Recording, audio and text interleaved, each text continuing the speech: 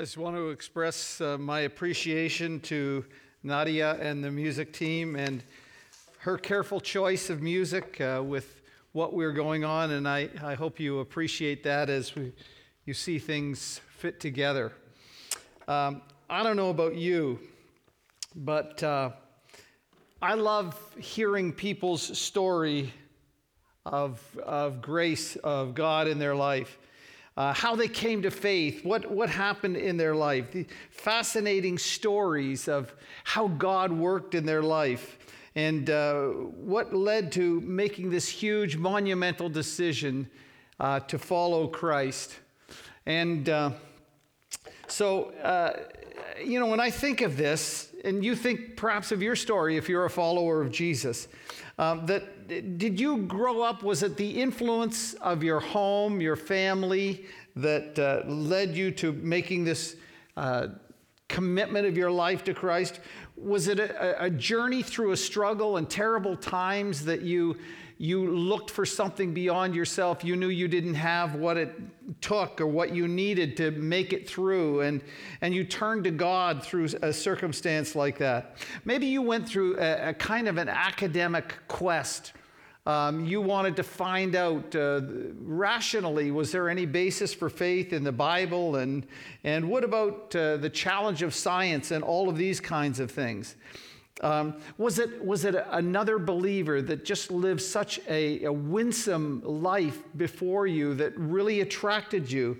I don't know, but perhaps you're in process still. Maybe you're not there yet, and you're just trying to figure things out. You're thinking about it, and perhaps you want more information. You really want to study and learn, and I am so happy for that. And I want you to know that as a church, we would do whatever we can to help you as you examine the truths about the Christian faith.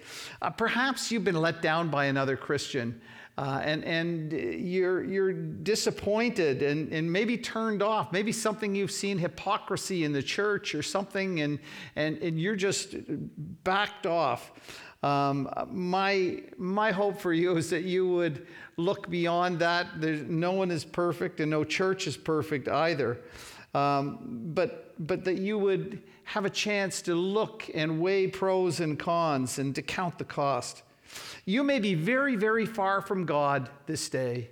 You may be running from Him, or you may be close. Jesus said about one person that He talked to, He said, "You're not far from the kingdom. You're really close. You're just about there." And I would ask you a question. Where are you in your spiritual journey? I really was intrigued. I spoke at one of our Alpha classes and shared three aspects of faith that we put into God and into Jesus Christ to become believers, and three different movements in faith. And I was intrigued that after that gathering, that one guy came up to me and said, "You know what you're talking about?" He says, "I'm at number 3. He said, "I've got the content of the Christian faith. I believe there's something to that, but I haven't yet taken the step of putting my faith and trust." He said, "I'm hoping within the next 6 weeks or the next 6 months to be able to take that step." And I thought that was so interesting. I love hearing faith experiences that people have. And I want you to know that every person's experience is absolutely unique. It's like each one of us is like a snowflake. There are no two alike. And today I want to share the faith story of a guy by the name of Saul. We just read something about that. You know him as Paul. And if you're newer to church or to the Christian faith, you may hear a lot of times people saying, "Now Paul says," "Now the Apostle Paul did this," "Now Paul," and you're saying, "Well, who is this Paul guy?" Well, this guy is someone that we're going to talk about, how he came to be introduced to the Christian faith and how he made a commitment to that faith. We're actually introduced to him with 3 short little statements that are made in Scripture. And one of them was, and we talked about it last week, with this hostile environment and the first Christian martyr. The first person to die for his faith was Stephen. And we read in Acts chapter 1 and verse 5 that Saul approved the killing of Stephen. That's all it says. He was there for it. He was taking care of their coats. He was assenting to it. And then in a couple of verses later, it says, "Now Saul began to destroy the church, going from house to house. He dragged off both men and women and put them in prison." We just had that read for us. And here's this guy who was not there, only there consulting. He is now very actively going out to put Christians to death. Now in Acts chapter 9 and verse 1, it says, "Meanwhile, Saul was breathing out murderous threats against the Lord's disciples." Now we're getting a picture of who this guy is. You're picking up that this is not exactly the kind of guy that is Christian friendly. He's not the kind of guy who is you want to be around if you're a Christian, because he's intent on your death. He would do anything. He has a notorious reputation for that. He's strongly opposed. He's obsessed. He's maniacal about this. And his life's goal was to eradicate the Christian faith and the Christian movement. Well, I want to talk to you about Saul's background. Saul was born into a strict Jewish home in Tarsus in Asia Minor. It had been said of this place that it was no ordinary city. It was quite a place to grow up. But early in life, he also moved to Jerusalem. He had the privilege of being a Roman citizen, and all of that, what that meant. In the whole Roman Empire, he could go as a citizen and be treated properly in that way. At an early age, he goes to Jerusalem, and he, if you will, he goes to an Ivy League school. He has one of the top professors, teachers, academics of his day, a man by the name of Rabbi Gamaliel.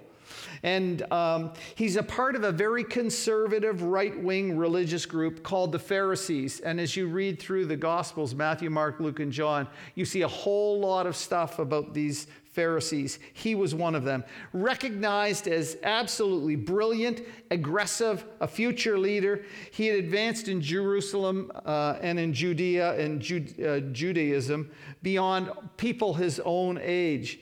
He was a type A, go-get-'em kind of personality, zealous, overachiever. He never did anything in halves. And as we learned, he had this vicious hatred for this new Christian sect and was intent on their eradication. He was the most feared person for the church. He was more committed to annihilating them than anything else.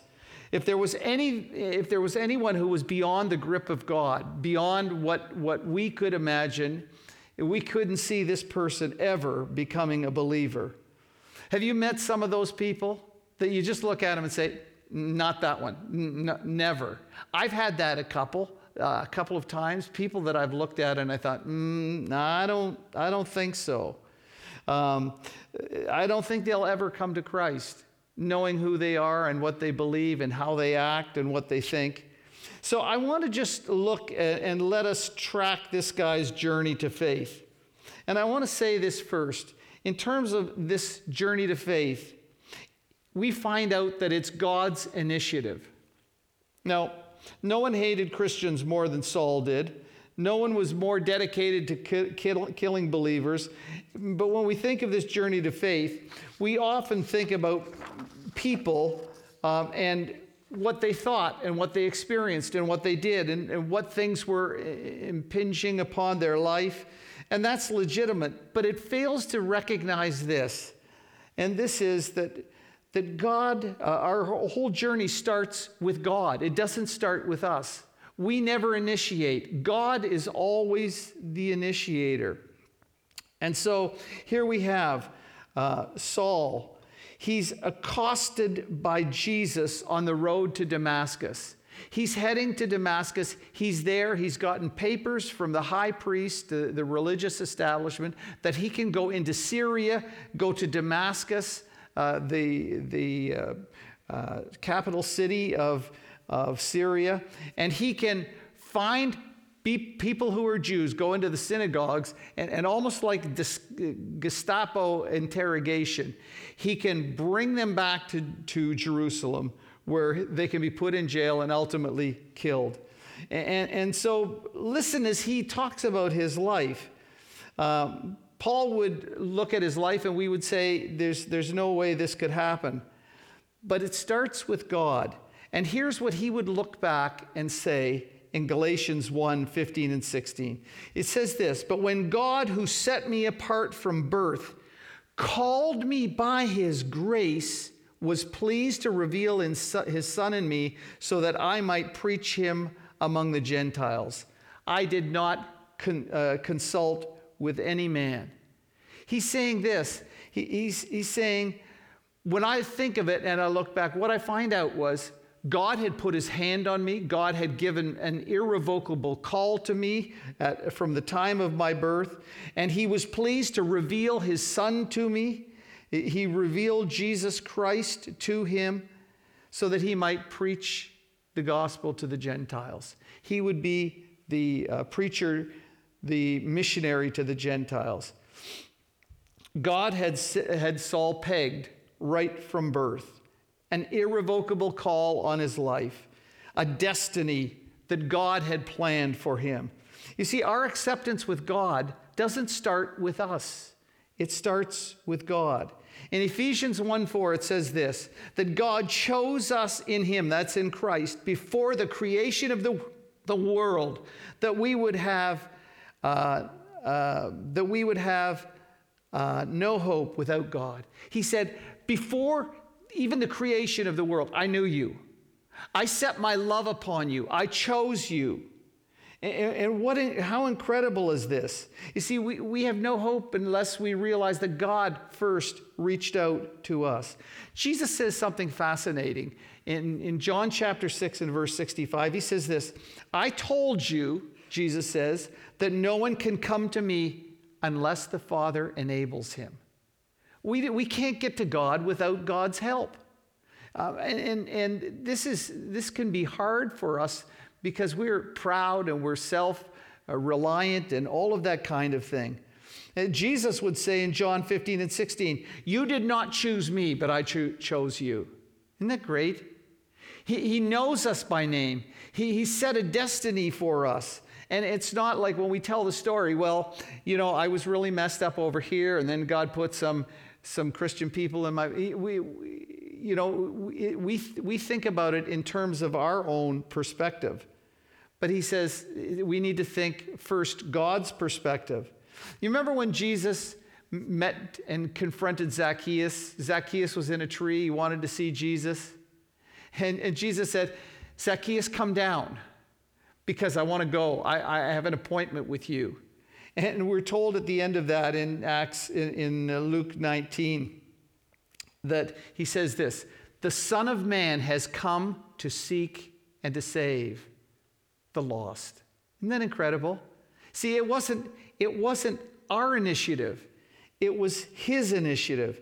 And if you're a believer, I want you to understand, it wasn't that you pursued God. You did not pursue God. There's none righteous, no, not one. There's none who chase after God at all. If you're a believer because God set his heart and love upon you, that Jesus was seeking you, that he's reaching out for us. Well, the second thing is, it's a personal encounter with Jesus. So here he is. He's falling down. He's encountering Jesus. It was a light that was so bright, it was brighter than the sun. It blinded him. He fell to the earth. And he hears a voice. "Saul, Saul." And when you have two, this is God speaking, and pay attention. He's calling your name, and he's not calling it just once other. "Saul, Saul, why do you persecute me?" It's interesting. We say he wasn't persecuting Jesus. He was after the disciples. No, he says, you persecute me when you persecute my people. That's how he understood and looked at it. He knows his name. Saul is blinded by the brilliance of God's glory. He's knocked to the ground. He's helpless. All the bravado is gone. All the arrogance is gone. He's groping around the ground blindly. And who are you? Who are you? What are you? He doesn't even know what he is. He can't do anything. You know what? I don't believe that this was his first encounter with Jesus. You say, well, what do you mean? Well, I think it's very likely that Jesus and Paul were contemporaries. They were close to the same age. And it's hardly possible for Saul to be in Jerusalem and living in Jerusalem and not having known about Jesus, not having seen, having heard. And to see and to hear Jesus is to be left with an indelible mark upon you. You can't be the same. You can't ignore it. No one could refute Jesus' teaching. Do you know what he said? The people said? Nobody ever taught like this. Nobody ever spoke like this. We've never heard anything like this before. He has authority, and he held them spellbound with his speaking. And so I think that that he probably had some knowledge of Jesus, maybe heard him speak sometime or something like that. Well, the second reason I say that is there are 3 recitals of the conversion of Saul. 3 different places. It happens in Acts 9, it happens in Acts 22, it happens in Acts 26. He rehearses his testimony over and over again. And in Acts 26:14, it says something very interesting when he talks about this experience. There's something that we don't get in Acts 9 that we get in Acts 26. He says this to Paul. He said, it's hard for you to kick against the goads. Now, what is a goad? Well, if you're plowing, if you're driving a donkey or something like that, you have something that you can prod them with to make them go where you want them to go. To do that. And he says this, that Jesus said to him, it's hard for you to kick against the goads. I'm trying to direct you. I'm doing things in your life. You don't acknowledge me, but you will not succumb. You will not surrender yourself at all. And so here is Saul, persistently resistant. He was going through an internal battle. The psychologist Carl Jung stated, fanaticism is almost always found in people who are trying to compensate for secret doubts. You get that? Fanaticism is almost always found in people who are trying to compensate for secret doubts. Here's Paul, who's living a life that he would later say and testify that he was living a life that was absolutely perfect in the eyes of himself. He would think God as well, and anyone else that we came along. He was so proud of his record of following the law of God in such a profound way.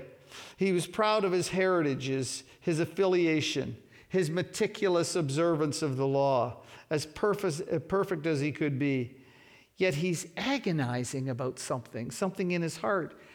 We come to Romans chapter 7, and Paul speaks, and many commentators take this as Paul speaking about his life before he became a Christian. He says this in Romans 7, verses 21 to 24. He says, I find that there's a law at work. It's at work in me. When I want to do good, evil is right there with me. For in my inner being, I delight the law of God. But I see another at work in my members of my body, waging war against the law of my mind and making me a prisoner of sin at work within my members. What a wretched man I am. Paul, I mean, you're perfect. You said you live a perfect life, and yet you're agonizing over what you see in your own life. And he's struggling. What a wretched man I am. Are you trying to earn God's favor by obeying him? You can't do enough to satisfy God's call for our perfection. Well, there's a third thing that I think could have impacted him when he says there are these goads. He was there when Stephen was stoned. He was there for the very first martyrdom. He was there standing there, keeping the cloaks of people and consenting to it. And I gotta think that you can't stand there and put a man to death by throwing stones at him. Do you know how much you'd have to do that to get him on the ground and to knock him out and hit him in the head enough time that he can bleed and die, that kind of thing? He had the task of watching this happen. This was like nothing he had ever seen in a person who had died. He showed such composure, Stephen did, such grace, such strength. Stephen, it says, was full of the Holy Spirit, and he looked to heaven and he saw the glory of God, and he sees Jesus at the right hand of majesty. And when he says this, they scream, they hold their ears, and they just pelt him more and more. And he cries out, Lord, do not hold this sin against them. He's asking for these people who are killing him that God not hold this against them. It's incredible. And so Saul may have looked like this was a one-time thing. Jesus accosted him. No, I think there was more going on in his life that was bothering him deep inside. I can imagine that those words would burn into his consciousness and plague him. Forgive them. They don't know what they're doing. You see, to become a Christ follower, you need to have an encounter with Jesus. Now, to be sure, most of us are not going to have an actual presence of Jesus in a blinding light that knocks us on our keister and humbles us in that way. But we do encounter Jesus through his words, in the words of Holy Scripture. We do confront Jesus as he speaks through those words to us, as it brings condemnation, as it brings understanding of our sin and what God has done for us, our failure, his grace, his forgiveness that is offered, what Jesus Christ did when he died on the cross to pay the penalty for our sin and rose again from the dead. You see, it's going to require from him not only this spiritual surrender, but he's going to be asked to go further, to surrender, an acknowledgement of his rebellion, of his being humbled before Jesus, surrendering to do his will. In Acts 9, 5, and 6, it says, he says this, "Who are you, Lord?" He's laying, groveling in the dust. He says, "Lord, who are you?" And Jesus said, "I'm Jesus whom you are persecuting. Now get up and go into the city and you'll be told what to do." He needs to surrender to Jesus. He's incapacitated. He's helpless. He's blind. He's dependent on a Christian, the people he was going to kill, to get rid of. He's relying on them to lead him and take him into the city. He's been knocked down in the dirt. He has no good option left for himself except to wave the white flag of surrender, to admit that he needs a Savior, and to place his trust and allegiance and obedience to the Messiah that he was resisting. That's what he calls for. He comes to understand that everything that he was living for was worth nothing. And he would come to understand that he had to abandon himself of everything that he was relying on himself.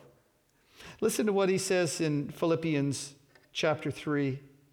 He says, Paul says, if anyone thinks he has reason to put confidence in the flesh, that is, you get to God, you get accepted by God by all the things that you do and how you live the law and all these things that God will surely accept you on that basis. He says, if you want to talk about having reasons to have confidence in yourself, he says, I have more. He says this, I was circumcised on the 8th day of the people of Israel, of the tribe of Benjamin, a Hebrew of the Hebrews. I'm top of the heap of people in my nationality and my religion. In regard to the law, he says, I'm a Pharisee. I meticulously keep the law. As for zeal, I persecute the church. As for legalistic righteousness, I am faultless. It says, don't do this, and he says, I'm faultless.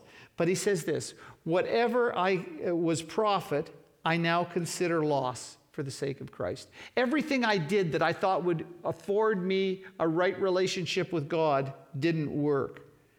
I now consider it, he says, I consider everything a loss compared to the surpassing greatness of knowing Christ Jesus. He says, I consider it rubbish. It's manure. That's what it is. Everything that I built my life on, everything that I sought to earn God's favor, I see it's worth zero. It's all in Jesus and putting our faith and trust in Jesus. He surrendered to that. He understood that that's the only thing he could do. The genuine faith demands a tangible transformation. And by their fruit, they'll know them. So we need to see something of a change of life in him.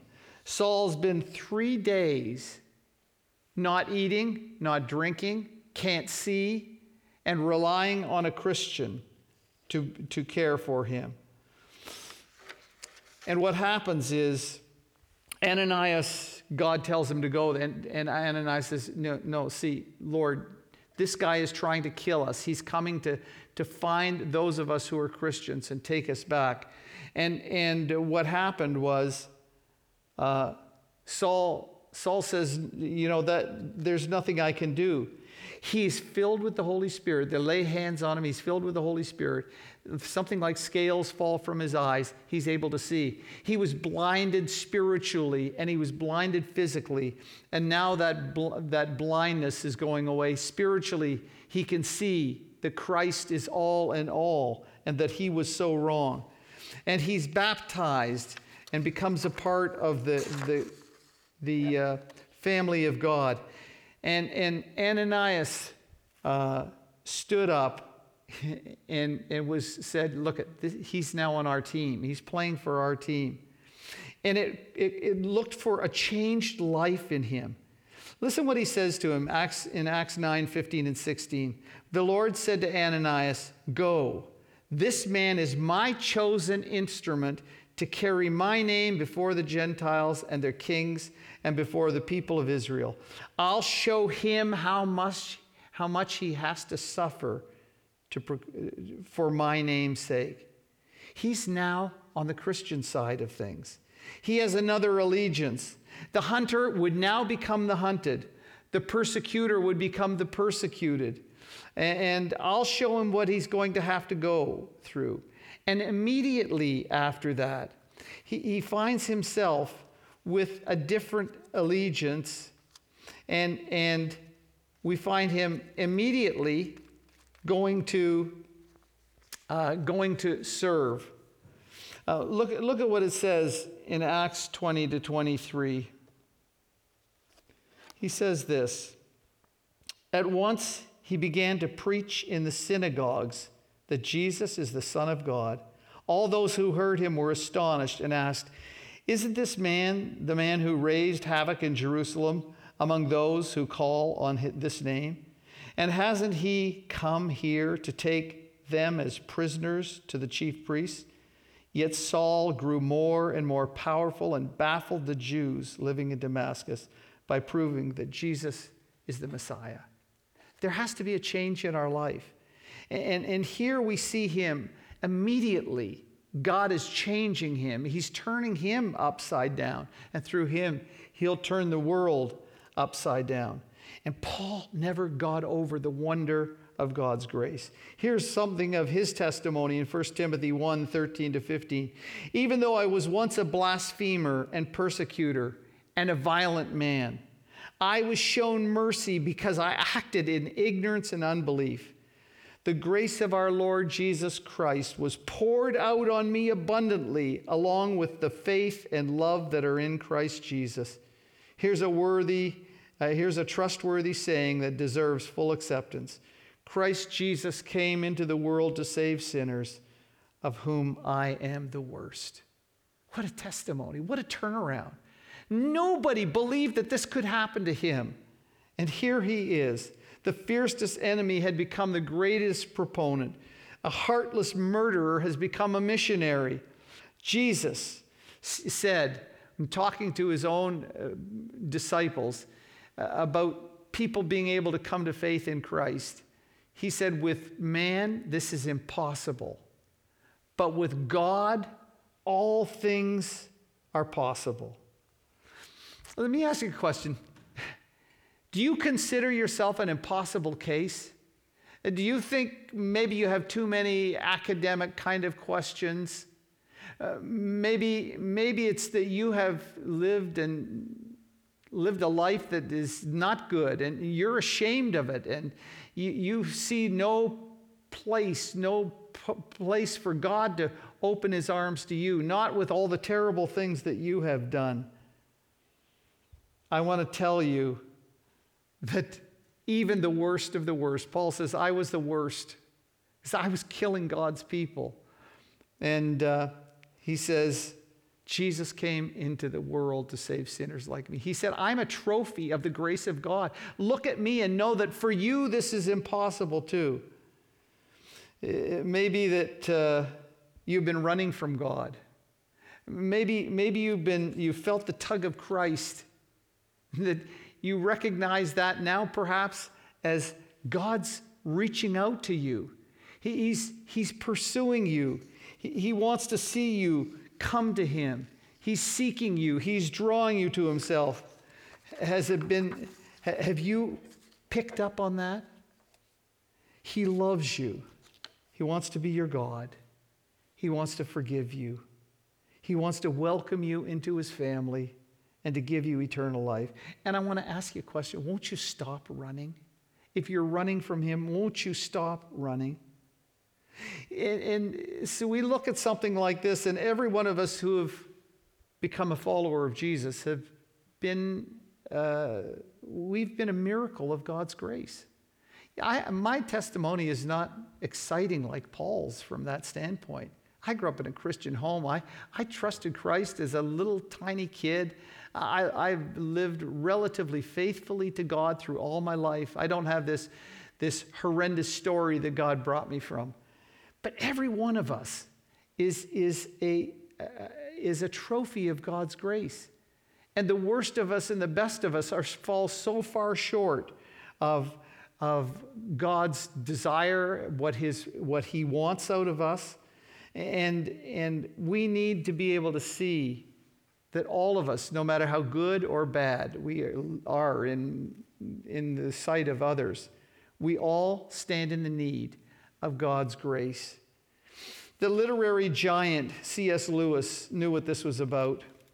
His mother died when he was young.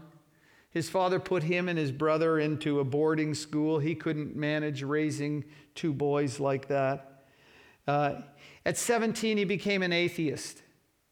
But he would go through life and God had put people into his life, like the apologist G.K. Chesterton, like J.R.R. Tolkien, who were believers who talked to him. He was plagued with internal struggles. He relates himself and his spiritual journey as the hound of heaven was pursuing him. God was pursuing him, and he couldn't get away from him. He couldn't outrun God. And finally, he succumbed to the grace of God.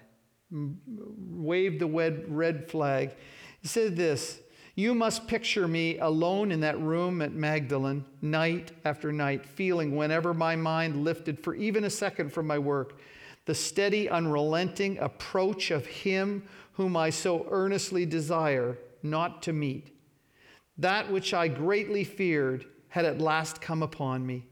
In the Trinity term of 1929, I gave in and admitted that God was God, and I knelt and prayed.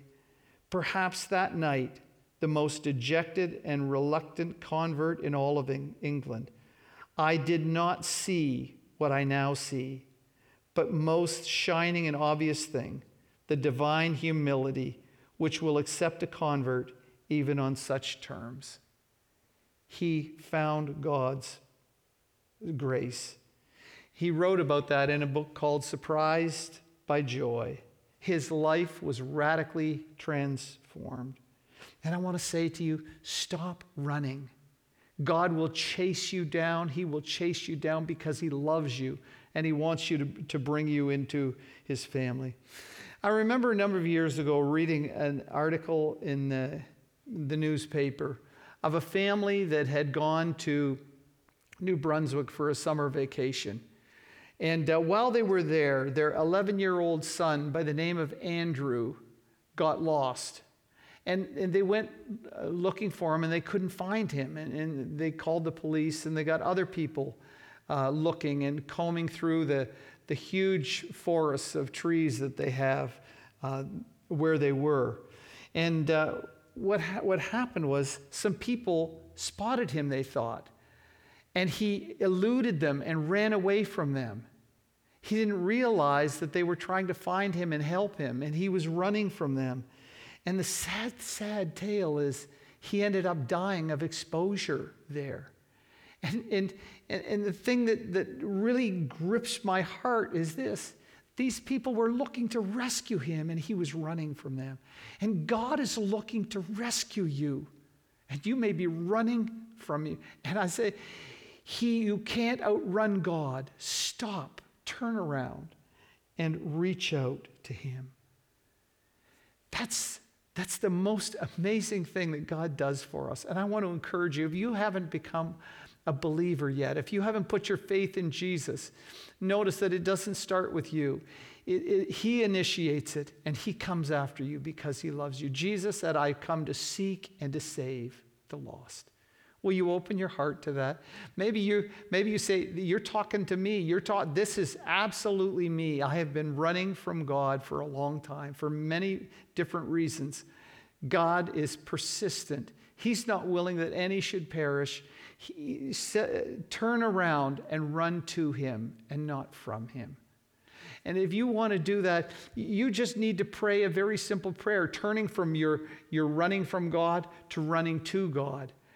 To put your trust in him and what he did for you, that you would turn from your sin and you would open your heart to believe and to put your trust in Jesus' death on your behalf, and that you would accept that he died for your sin, that he paid the penalty for your sin, and we know that God accepted it because he raised him from the dead.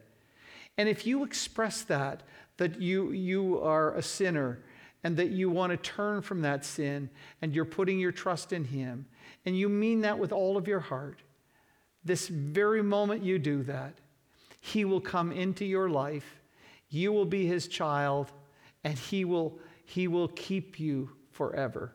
And if you've made that decision, or you want some help in understanding things better, please let us know. We would be happy and delighted to be able to share that with you. Let's pray.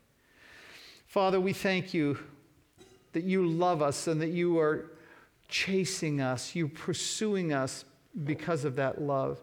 You're not willing that we should be separated from eternity from you. You want to make us your children. You want to forgive us. You want to reach out by your grace. And I pray, Father, that you'd help those who have not yet made that decision to make that decision. Or if they're in process, to keep the process going. And Father, I pray that you would make yourself known to them in such a wonderful and beautiful way.